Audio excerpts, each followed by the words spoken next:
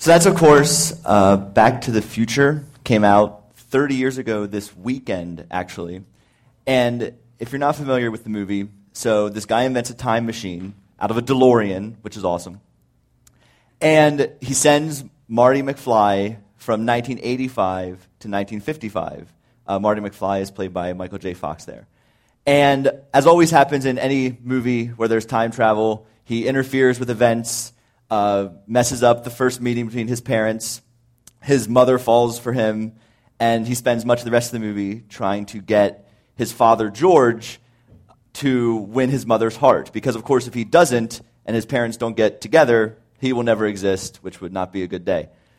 So, in this clip, you kind of see his father, George McFly, as this fearful, kind of cowardly, lacking in self-confidence young man trying to talk to this girl that he's not even really sure that he likes.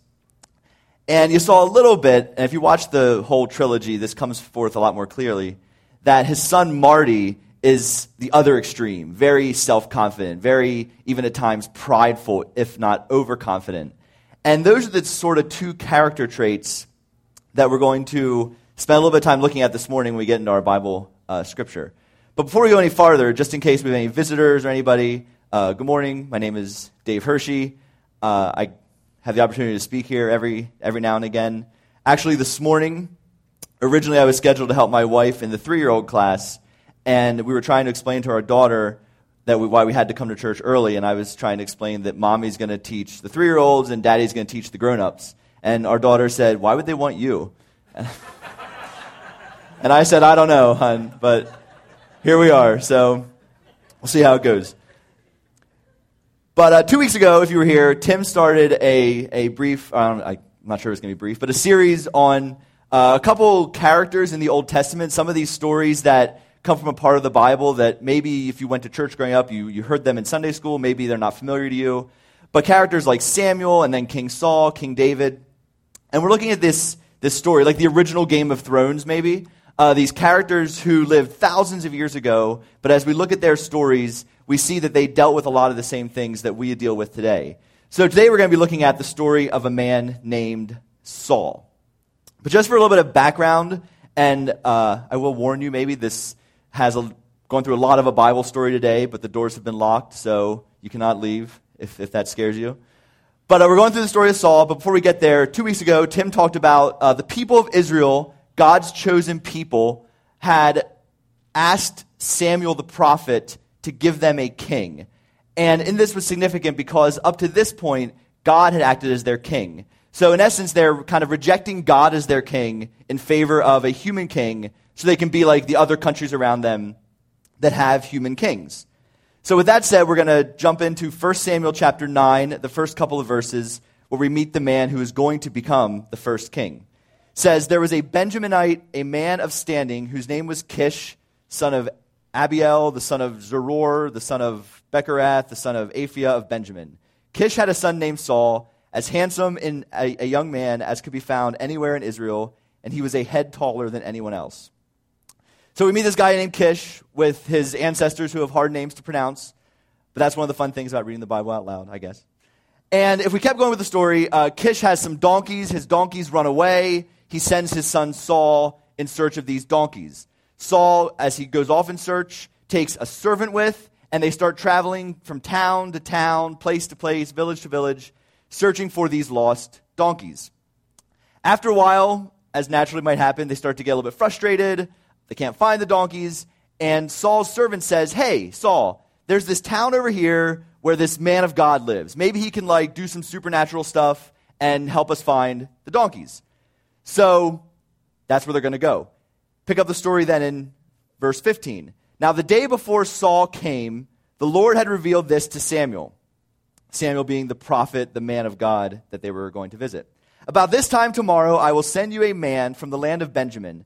Anoint him ruler over my people Israel. He will deliver them from the hand of the Philistines. I have looked at my people, for their cry has reached me." When Samuel caught sight of Saul, the Lord said to him, "This is the man I spoke to you about. He will govern my people." So Saul's coming into the town. Samuel sees him, and God's like, "That's the guy that's going to be king." They have a conversation. Samuel says, don't worry about the donkeys. They've been found. It's good. And oh, by the way, you're the guy that's going to be king. Saul objects. He says, I'm not worthy to be king. My family's too small. I'm the least. I'm not the right candidate. But Samuel says, sorry, God's chosen you. That's the way it's going to be.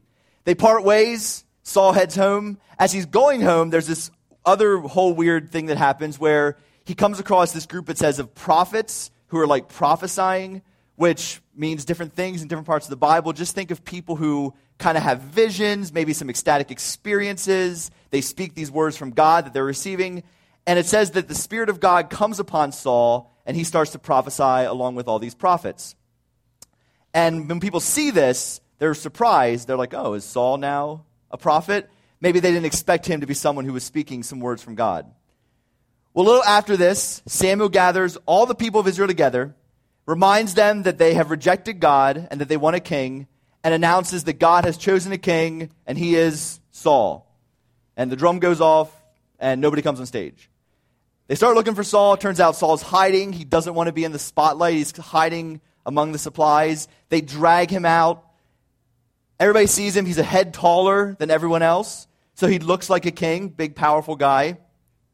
And most people cheer. Like, yeah, this is our guy. We got our king, finally.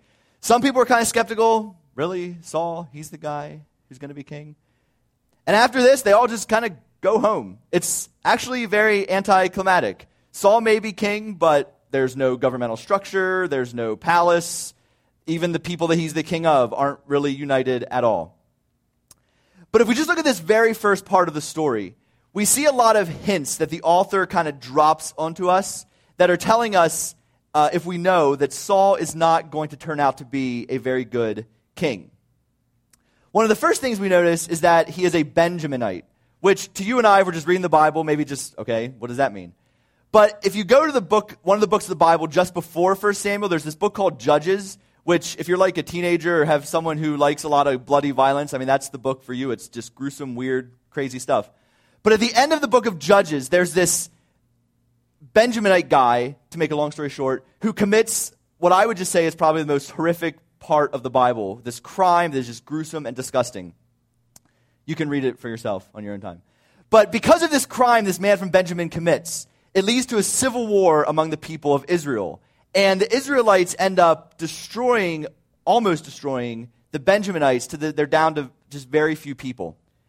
So when Saul says he comes from the smallest tribe in Israel, part of the reason why is because not too long ago there was this civil war and his tribe was almost totally annihilated. But if you're reading the Bible like straight through and you read this story about the Benjaminites and their crimes and they come off looking very untrustworthy, and then you read a couple chapters later that the first king of Israel is from that same tribe, that's got to be a red flag. Like, really, that guy from that group of people is the one that God has chosen to lead? Might be a little bit skeptical of his capabilities. A couple other things that would make you skeptical of Saul. He lost these donkeys, which kind of hints that maybe he's not that good of a shepherd, not good at leading the people. He seems kind of dim spiritually. You would think that he would have known about Samuel, this great prophet, this great man of God, but it's his servant who says they should go visit him. So right away you see Saul not really in touch with the things of God maybe. And even the people's skepticism when they see Saul prophesying, they're very surprised because maybe he's not the kind of guy that would speak words from God. But maybe you would say, well, he's tall at least. He's like LeBron James. I mean, he's among them. He's the tallest guy there. Well, actually, that's not a good thing. That's the only time in the entire Old Testament where a member of God's people is noted for his height. Other times in the Bible when it talks about how someone's really tall, it's always like an outsider, a pagan, an enemy of God's people. So Saul actually is like the kings of the other nations, which is what the people think they want, but if you know the story, it's not really what they need. And finally, when Saul is called to be king and come in front of everybody, he's scared and he's timid. He hides. If we were to maybe psychoanalyze Saul at this point, we might think that he has what some have called imposter syndrome. Imposter syndrome is a psychological phenomenon in which people are unable to internalize their accomplishments. Despite external evidence of their competence, people with this syndrome remain convinced that they are frauds, that they don't deserve the success they've had, And if you talk to them like, hey, you've been successful, here's some of the things you've done, they might write it off as just luck, good timing, things like that. Neil Gaiman, or Gaiman, not sure how to pronounce that one. Neil Gaiman is an award-winning author. I looked to see some books he's written, but he's written so many that it was hard to pick out one. I know he's written an episode of Doctor Who. That's probably how I know him. But he's written comic books, he's written young adult novels, he's written children's books, he's written screenplays, and he's won awards in all sorts of different genres of writing. Just very successful author. Well, he gave a commencement speech at a university a few years back, and he talked about some of the challenges he's faced with having success. He said in the speech, "The problems of failure are hard. The problems of success can be harder because nobody warns you about them. The first problem of any kind of even limited success is the unshakable conviction that you are getting away with something and that at any moment now they will discover you. It's imposter syndrome, something my wife Amanda christened the fraud police. In my case, I was convinced that there would be a knock on the door and a man with a clipboard, I don't know why he carried a clipboard, but in my head he always did, would be there to tell me that it was all over and they had caught up with me, and now I would have to go and get a real job, one that didn't consist of making things up and writing them down and reading books that I wanted to read. And then I would go away quietly and get the kind of job where you don't have to make things up anymore. Just this fear that he's going to be found out as a fraud and an imposter." Even Albert Einstein may have suffered from this. It's reported that near the end of his life, the great scientist confided in a friend saying that the exaggerated esteem in which my life work is held makes me very ill at ease. I feel compelled to think of myself as an involuntary swindler. And it looks like early in his career as the king of Israel, Saul suffered from something along these lines. Later on, pretty soon, we're going to see him struggling with kind of the opposite extreme of pride. But these two things, this lack of confidence, imposter syndrome, feeling like a fraud, versus pride, overconfidence, are two sides of a coin. They both reveal a person who is not rightly assessing who he or she is. So with that said, let's dive back into the story of Saul. And the story of Saul at this point, we're going to kind of go through 3 battles he fights very quickly. And I know there's a lot of names that are hard to remember, and that's okay. But these 3 different battles he fights with different enemies of Israel kind of show the rise and fall of his character. So early on, when he's king, he has a chance to prove his leadership capabilities when this town called Jabesh Gilead is attacked by people called the Ammonites. And the people of Jabesh Gilead, with their lives on the line, fearing that they're going to all be killed, send out messages calling for help. Saul receives the message in chapter 11, and it says, "When Saul heard their words, the Spirit of God came powerfully upon him, and he burned with anger. He took a pair of oxen, cut them into pieces, and sent the pieces by messengers throughout all Israel, proclaiming, 'This is what will be done to the oxen of anyone who does not follow Saul and Samuel.' Then the terror of the Lord fell on the people, and they came together as one. When Saul mustered them at Bezek, the men of Israel numbered 300,000, and those of Judah 30,000. So Saul leads this enormous army into battle, and they destroy the Ammonites. They save this city. This really ends up being Saul's greatest victory. This is the high point of his career. The people cheer Saul as king. Some of the people were even like, "Where are those guys who didn't think Saul should be king? They were wrong. Let's kill them." And Saul says, "Everybody calm down. We want a battle. Let's celebrate. Let's not go for vengeance right now." So Saul's reign seems to be solidified. He's the king. He's acted as the king. He's won this battle. He's silenced his doubters.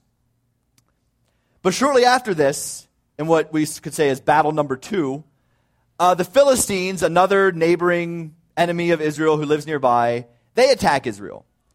And for this conflict, Saul is only able to gather a tiny force of like 600 people. So he goes from 330,000, which historically was probably a bit of an embellishment on the part of the human author of the Bible, just kind of emphasizing how many people Saul had. Because I just try to look at some numbers. I like history, so I'm not going to share too many of these with you. But the American military during the size of the Revolutionary War was never more than 90,000 people. And other militaries throughout history just kind of indicate that this is probably an exaggeration, the 330,000, just telling us that Saul had a huge army, and now with the Philistines, it's a pretty small army. But though his army was now small, they're like, it's okay, we got God on our side. Like, we only have a couple hundred guys, Philistines are really scary, but we have God on our side. And Saul and his army were waiting for this prophet Samuel, this man of God, to come and do this sacrifice that Samuel was going to do. But when Samuel didn't show up at the time that he had said he was going to show up, more of Saul's men start going home. They're like, forget this, I don't want to die, I want to go home, these Philistines are too scary, God apparently isn't helping us with this one. And Saul, with his army melting away, takes matters into his own hands and does this sacrifice. Naturally, the minute after the sacrifice is done, Samuel shows up and is like, what have you done? How could you do this? Now, Saul, in this act, I think if you want to be sympathetic to Saul, it kind of makes sense. His army's leaving, Samuel's not there, he had to do something, right? But this tells us, Samuel talks in 1 Samuel 13. You have done a foolish thing, Samuel said. You have not kept the command the Lord your God gave you. If you had, he would have established your kingdom over Israel for all time. But now your kingdom will not endure. The Lord has sought out a man of his own heart and appointed him ruler of his people, because you have not kept the Lord's command. So, kind of seems to escalate quickly a little bit with this one, what seems to us pretty minor sin, travesty, being something that God would condemn Saul for, but that's what happens. But despite Saul's condemnation, despite him supposedly being rejected by God, he still manages to win a great victory over the Philistines. Of course, if you take the time to read the story yourselves, you would see that he still makes a lot of boneheaded decisions during that battle. That brings us to battle number 3, the last one. There's no rest for the weary. They did a lot of fighting back then. I guess they just had to keep fighting all their enemies. But after defeating the Philistines, Saul is tasked with fighting this people called the Amalekites. And this one is more years and years before, when the people of Israel had been enslaved in Egypt and had been freed. When they were freed slaves, just weak and on the road, the Amalekites had attacked them. And God is saying to Saul now, this is the time we're going to get our vengeance on the Amalekites. They attacked you when they're weak. This is sort of payback judgment from God time. God commands Saul to destroy everything, men, women, and children, animals, everything of the Amalekites. But Saul goes into battle with a large army this time, and though he destroys a lot of people, he lets the king live, and he lets his soldiers keep back some of the sheep and the cattle and the lambs, the spoils of war, if you will. So we pick up the story then in 1 Samuel 15. This is the longest and the last chunk we'll look at. Then the word of the Lord came to Samuel. I regret that I have made Saul king, because he has turned away from me and has not carried out my instructions. Samuel was angry, and he cried out to the Lord all that night. Early in the morning, Samuel got up and went to meet Saul, but he was told Saul is going to Carmel. There he has set up a monument in his own honor. So you see that pride starting to come in. He set up a monument to his own honor and has turned and gone down to Gilgal. When Samuel reached him, Saul said, "The Lord bless you. I have carried out the Lord's instructions." But Samuel said, "What then is the bleating of sheep in my ears? What is this lowing of cattle that I hear?" In other words, you were supposed to kill all the cattle and the sheep, and I hear them making their noises. Saul answered, "The soldiers brought them from the Amalekites. They spared the best of the sheep and the cattle to sacrifice to the Lord your God." Come on, we're going to sacrifice them. It's cool, right? "But we totally destroyed everything else." "Enough," Samuel said. "Let me tell you what the Lord said to me last night." "Tell me." I think Saul was probably more like, "Tell me." Like he was probably scared at this point of Samuel. The voice probably cracked there. I don't know if that is just my interpretation. Samuel said, "Although you were once small in your own eyes, did you not become the head of the tribes of Israel?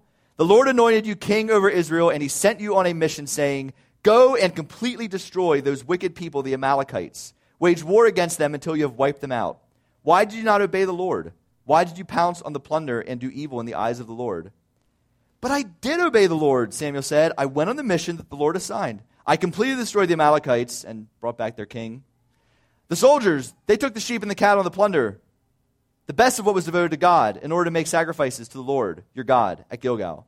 But Samuel replied, "Does the Lord delight in burnt offerings and sacrifices as much as in obeying the Lord? To obey is better than sacrifice, and to heed is better than the fat of rams. For rebellion is like the sin of divination, and arrogance like the evil of idolatry. Because you've rejected the word of the Lord, he has rejected you as king." Then Saul said to Samuel, "I have sinned. I violated the Lord's command and your instructions. I was afraid of the men, and so I gave in to them. Now I beg you, forgive my sin and come back with me so I may worship the Lord. But Samuel said to him, I will not go back with you. You have rejected the word of the Lord, and the Lord has rejected you as king over Israel. So if we're reading this today, we are reading it today, as we're reading this today, this crime that Saul has committed doesn't seem, I think, that bad to us. I mean, if anything, you look at a story like this one, and this is a story that some of our friends, even some of us, if we're honest, look at and we're like, God's kind of a mean guy. Like, kill everybody, even the women and children. Like, that seems a little bit extreme, doesn't it? Seems a little bit of a far cry from the picture of God we see in Jesus that we follow as Christians. And while that's a huge issue, violence in the Old Testament and God commanding destruction, something we really can't get into today. So feel free to talk to Pastor Tim if that's something you want to ask him about. But if we can get past the cringing at this sort of violence that seems ungodlike to us, we can see what Saul's crime is. And simply put, his crime is, you know where I'm going with this, his crime is pride. He built an altar to himself. He's gotten to the point where maybe he thinks that he can take what God has commanded him, which seems pretty clear, do this thing, and interpret it in a way that makes himself look good or interpret it in his own way. Not until he's pressed by Samuel more than once does he finally say, I have sinned, and confess his sin. So we still see here some glimpses of Saul from early in his career where he seems at the end, he says, I was afraid of my men, like he's afraid to lead, afraid to take leadership, afraid to make the hard decisions. But on the other hand, his problem is diagnosed as pride. He's won great victories, and he thinks he's something big now. So we have pride, we have arrogance, thinking too highly of ourselves. We have imposter syndrome, this lack of self-confidence, thinking too lowly of ourselves. This old story from thousands of years ago about all kinds of weird stuff with hard names to pronounce, I see myself there. It speaks to us today. Which one are you? Are you the pride, the Marty McFly side of the equation? Or are you the fearful, the more cowardly George McFly side of the equation? I suspect, if you're like me and other people that I've talked to, probably both at different times. The author Henry Nouwen writes, maybe you think that you are more tempted by arrogance than by self-rejection. But isn't arrogance, in fact, the other side of self-rejection? Isn't arrogance putting yourself on a pedestal to avoid being seen as you see yourself? Isn't arrogance, in the final analysis, just another way of dealing with the feelings of worthlessness? Both self-rejection and arrogance pull us out of the common reality of existence and make a gentle community of people extremely difficult, if not impossible, to obtain. I know too well that beneath my arrogance there lies much self-doubt, just as there is a great amount of pride hidden in my self-rejection. Whether I am inflated or deflated, I lose touch with my truth and to distort my vision of reality. He gets to the core of the issue. Whether you see yourself more with Saul earlier in his career as the fearful, hiding from the spotlight, fraud kind of person, or later in his career as the prideful, look all the great things I've done, let me build a monument to myself. Both of those things distort the reality of who we truly are as human beings. To maybe oversimplify it, our problem is that we do not assess ourselves well. Now, I grew up going to church like my whole life. I remember learning the stories of Saul and David and these stories that we're talking about in this little series here. And I remember it was always put forth very clearly that Saul was this guy who was rejected by God, and David was this guy who was like God's favorite. Even some people I remember saying, like, Saul was the human choice and David was God's choice. But if you read it, like we've just done, I mean, the writer says that God chose Saul, which is a whole host of other questions for me. Like, if God chose Saul, then how does that work with his sovereignty and human freedom? You can ask those questions of Tim, too. But at any rate, the writer of this, if you want to look at Saul in a sympathetic light, and I've spent a little while, a couple weeks getting ready for this sermon, so I don't want to just talk about some bad guy. Like, I've started to see Saul in a very sympathetic light. And it seems the writer is kind of, like the human writer of this is almost slanting things to make David, who's going to come up later, the next king, look even better. Because if you actually look at the crimes that David and David's son Solomon, the great kings, are going to commit, they're just as bad as what Saul did, and they don't get rejected by God. So it's easy to see Saul, I think, if you want to, in a sympathetic light. And even in his rejection by God, he still reigns for 40 years. And the Bible says he started reigning when he was 30, so he lives to be 70. For a rejection by God, that's a long time to reign.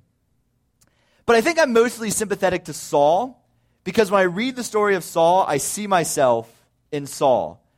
Like, as a kid grew up in church, you hear the story of like David fighting Goliath, stepping out into the battlefield, looking down his foe, Biff, the tall guy, and just like taking him out. And that's who you want to be. Like, you want to be the hero. You want to be the courageous guy or girl stepping out and winning the victories and having success. But when I look at Saul, hiding from the spotlight, fearing that people are going to find out who he truly is, I've been there. When I look at Saul as this sort of, look how great I am, now I'm going to build a monument in my own honor, I've been there. I see myself in Saul. I may not want to, but I do. As I was preparing for this morning, I was sharing some of these thoughts I was having about the story of Saul and this pride and self-rejection and all this with my wife, Emily. And she was talking about how that kind of sounded similar to some of the things she was reading as she prepares to go back to school as a teacher in the fall. And she shared with me this book by an author, a psychologist named Carol Dweck, who talks about something called fixed mindsets and growth mindsets. So a fixed mindset is a mindset that is carved in stone. It's the belief that your qualities are simply what they are and you cannot change them.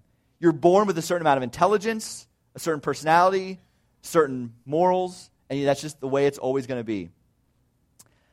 Carol Dweck talked about in the book how her 6th grade teacher believed that people's IQ told the whole story about them. So she actually sat the students in order from like the highest IQ to the lowest, and only the kids with the highest IQ were allowed to have responsibilities like taking a note to the principal's office or cleaning the chalkboard or whatever kind of things that the kids were allowed to do.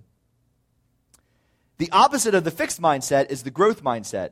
In the growth mindset, you recognize that you have some basic qualities, perhaps that you were born with, but you also recognize that you can cultivate and shape these things through your own effort.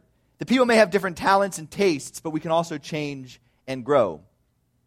She even talked about in the book that the guy who invented the IQ test never meant it to be something that just kind of set you in a position where you would never move from, but it was meant to be something to kind of give you an assessment of where you're starting from to help you move on to something different.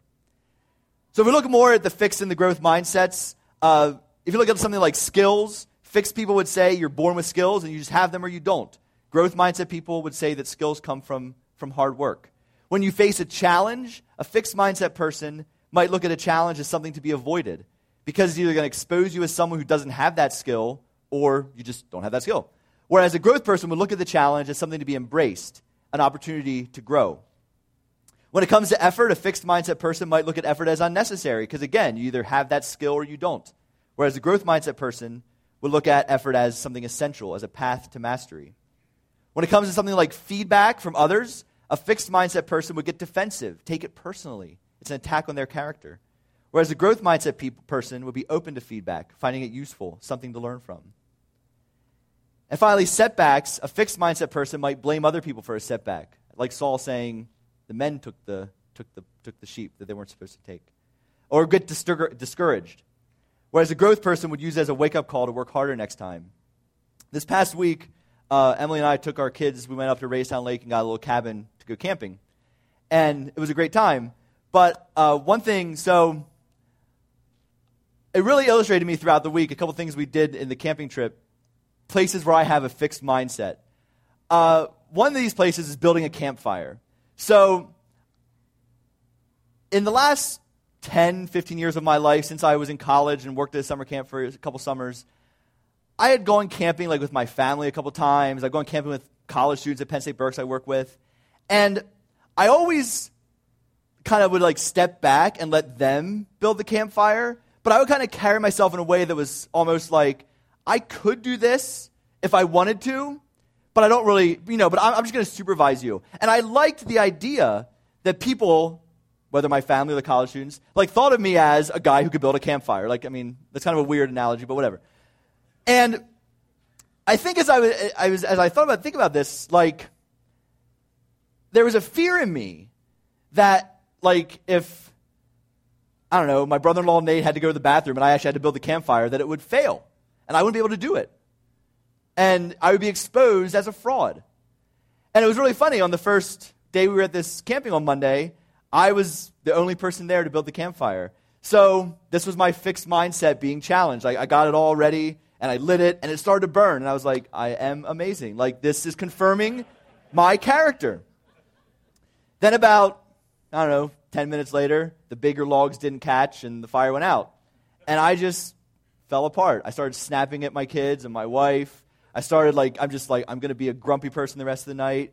The people in the next campground over, they were from Texas, so I can't let them see this because, they're probably amazing at building campfire. I totally was a mess. But then I got it going and came back, and my self-esteem once again was restored. But it was amazing to look at that experience, something as silly as building a campfire, and to see how it exposed my own fixed mindset and how I saw my identity in that situation, at least, based on how well I did. I do have to say that by Wednesday, with my growth mindset, learning from my mistakes, the Wednesday campfire was amazing. But still have a lot to learn, growth mindset. Anyway, people with a growth mindset also possess a more accurate view of themselves, which is maybe surprising. As Carol Dweck writes, studies show that people are terrible at estimating their abilities. Recently, we set out to see who is most likely to do this. Sure, we found that people greatly misestimated their performance and their ability, but it was those with a fixed mindset who accounted for almost all of the inaccuracy. The people with the growth mindset were amazingly accurate. When you think about it, this makes sense. If, like those with the growth mindset, you believe you can develop yourself, then you're open to accurate information about your current abilities, even if it is unflattering. What's more, if you're oriented toward learning as they are, you need accurate information about your current abilities in order to learn efficiently. However, if everything is either good news or bad news about your precious traits, as it is with fixed mindset people, distortion almost always inevitably enters the picture. So, who are we if we accurately assess ourselves? Well, I can speak from a Christian perspective, say that as Christians we look at the world and say that we are people who are created in God's image, thus we have inherent worth and value. But we're also people who are broken and fallen, we're messed up, we're none of us perfect. We've all done questionable things. So on one hand, we're created by God. On the other hand, we're broken, messed up, sinful people. And Jesus Christ tells us that in this, we are loved. We're not loved based on how we can, after we change, but we're loved in our brokenness and in our mess.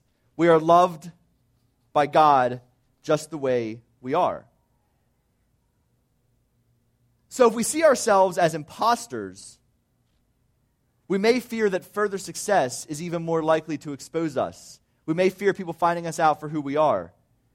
If we're proud, we may feel no need to improve because we're already amazing.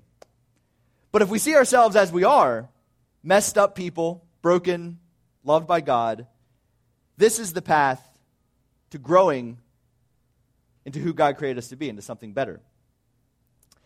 So how we view ourselves is vitally important to growing as human beings. But also what's fascinating is we are also greatly influenced by how other people view us, or how we view others greatly impacts them. Scientists did an experiment to show this, kind of a silly one. They gave graduate students rats to experiment on. And they told some of the students that, your rat is really smart. You have an above average rat. And the other students were told they were given a below average, below intelligence rat. And the secret was all the rats were the same. So then these students ran the rats through different mazes and experiments. And the students who had been told that they had smarter rats came back with findings that their rats were really smart. The students that had been told that they had less intelligent rats came back with findings that their rats were less intelligent. What the actual experimenter found was that the people were told what to expect, and when they were expecting they got what they expected. They got smart rats to be smart, less intelligent rats to be less intelligent. I was listening to this podcast a while ago called Invisibilia. It's an NPR podcast. There's like 6 or 7 episodes. It's great. I recommend if you like listening to podcasts, listen to it. There was the one that I especially enjoyed was called How to Become Batman. And in this podcast, they talked about a man named Daniel Kish. Daniel Kish, if you watch a video of him, if you see him walking down the street, he looks just like any other person. He rides his bike. He goes for hikes in the woods. He cooks dinner on the stove. But the surprising thing about him is that he's totally blind. He had a form of eye cancer when he was a baby, and he had to have both of his eyes removed. Most of us, I mean, I know I'm terrified of blindness. I could think I'd cut my arm off, lose my legs, just don't take my, I don't lose my sight. I think most of us are terrified of blindness, thinking that if we didn't have sight, it would make us useless people. But Kish was very lucky. His parents gave him freedom to explore the world. They let him go out and take risks.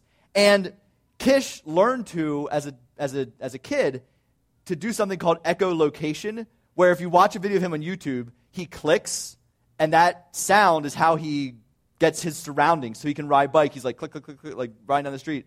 It's amazing. But for decades, scientists thought that the visual cortex in your brain in blind people was inactive because blind people can't see. They don't have vision, so why would the visual cortex in their brain do anything? Well, they hooked up Daniel Kish to some sort of machine, and he was doing his echolocation, his clicking, and what these scientists found was that his visual cortex lit up as he was doing this. So what does that mean? So this is, hopefully I can explain this well, we'll see, but right now we're looking at this room, right? Everything we're seeing is actually kind of a picture in our brain. Like your brain is taking in light and giving you an image of the world. It's kind of inside of you to some degree. What they found was that blind people like Kish can also create an image of the world in their visual cortex in their brain. They just can't use vision to do it, so they use other senses. Or, and this is what, listen to the podcast, it blew my mind. I was like, it was awesome. Blind people can kind of see. I just thought that was pretty amazing. But it was depressing too, because another man in the podcast shared his story, talked about how he worked at a factory, and through an accident at the factory, he lost his sight. He went to a blind school and said, "Can you just teach me a few basic things so I can go through live my life and get back to work at my job?"